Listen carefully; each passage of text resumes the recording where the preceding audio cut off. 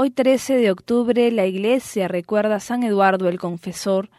Después del abandono, las luchas y la opresión durante el reinado de los dos soberanos daneses, Harold Harfoot y Artacanuto, el pueblo inglés acogió con júbilo al representante de la antigua dinastía inglesa, San Eduardo el Confesor. Eduardo, que era un hombre piadoso, amable y amante de la paz, era hijo de Teredo y de la normanda Emma. Durante la época de la supremacía danesa, fue enviado a Normandía cuando tenía 10 años y regresó a su patria en 1042 cuando fue elegido rey. A la edad de 42 años se casó con Edith, la hija del conde Godwino, la mayor amenaza para su reino. La tradición sostiene que San Eduardo y su esposa guardaron perpetua continencia por amor a Dios y como un medio para alcanzar la perfección.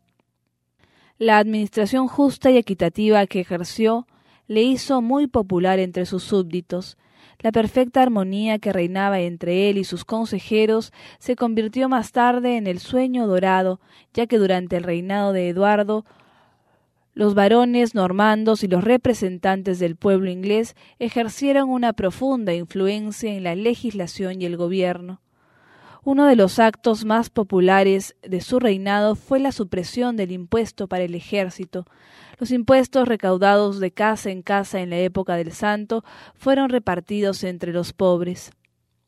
Durante el destierro en Normandía, San Eduardo había prometido ir en peregrinación al sepulcro de San Pedro en Roma, si Dios ponía en término a las desventuras de su familia. Después de su ascenso al trono, convocó un concilio y manifestó públicamente la promesa con que se había ligado. Sin embargo, la asamblea le manifestó que con su partida se abriría el camino a las disensiones en el interior del país y los ataques de las potencias extranjeras. El rey decidió someter el asunto a juicio del Papa León IX, quien le sugirió repartir el dinero que habría gastado en el viaje entre los pobres y construir un monasterio en honor a San Pedro.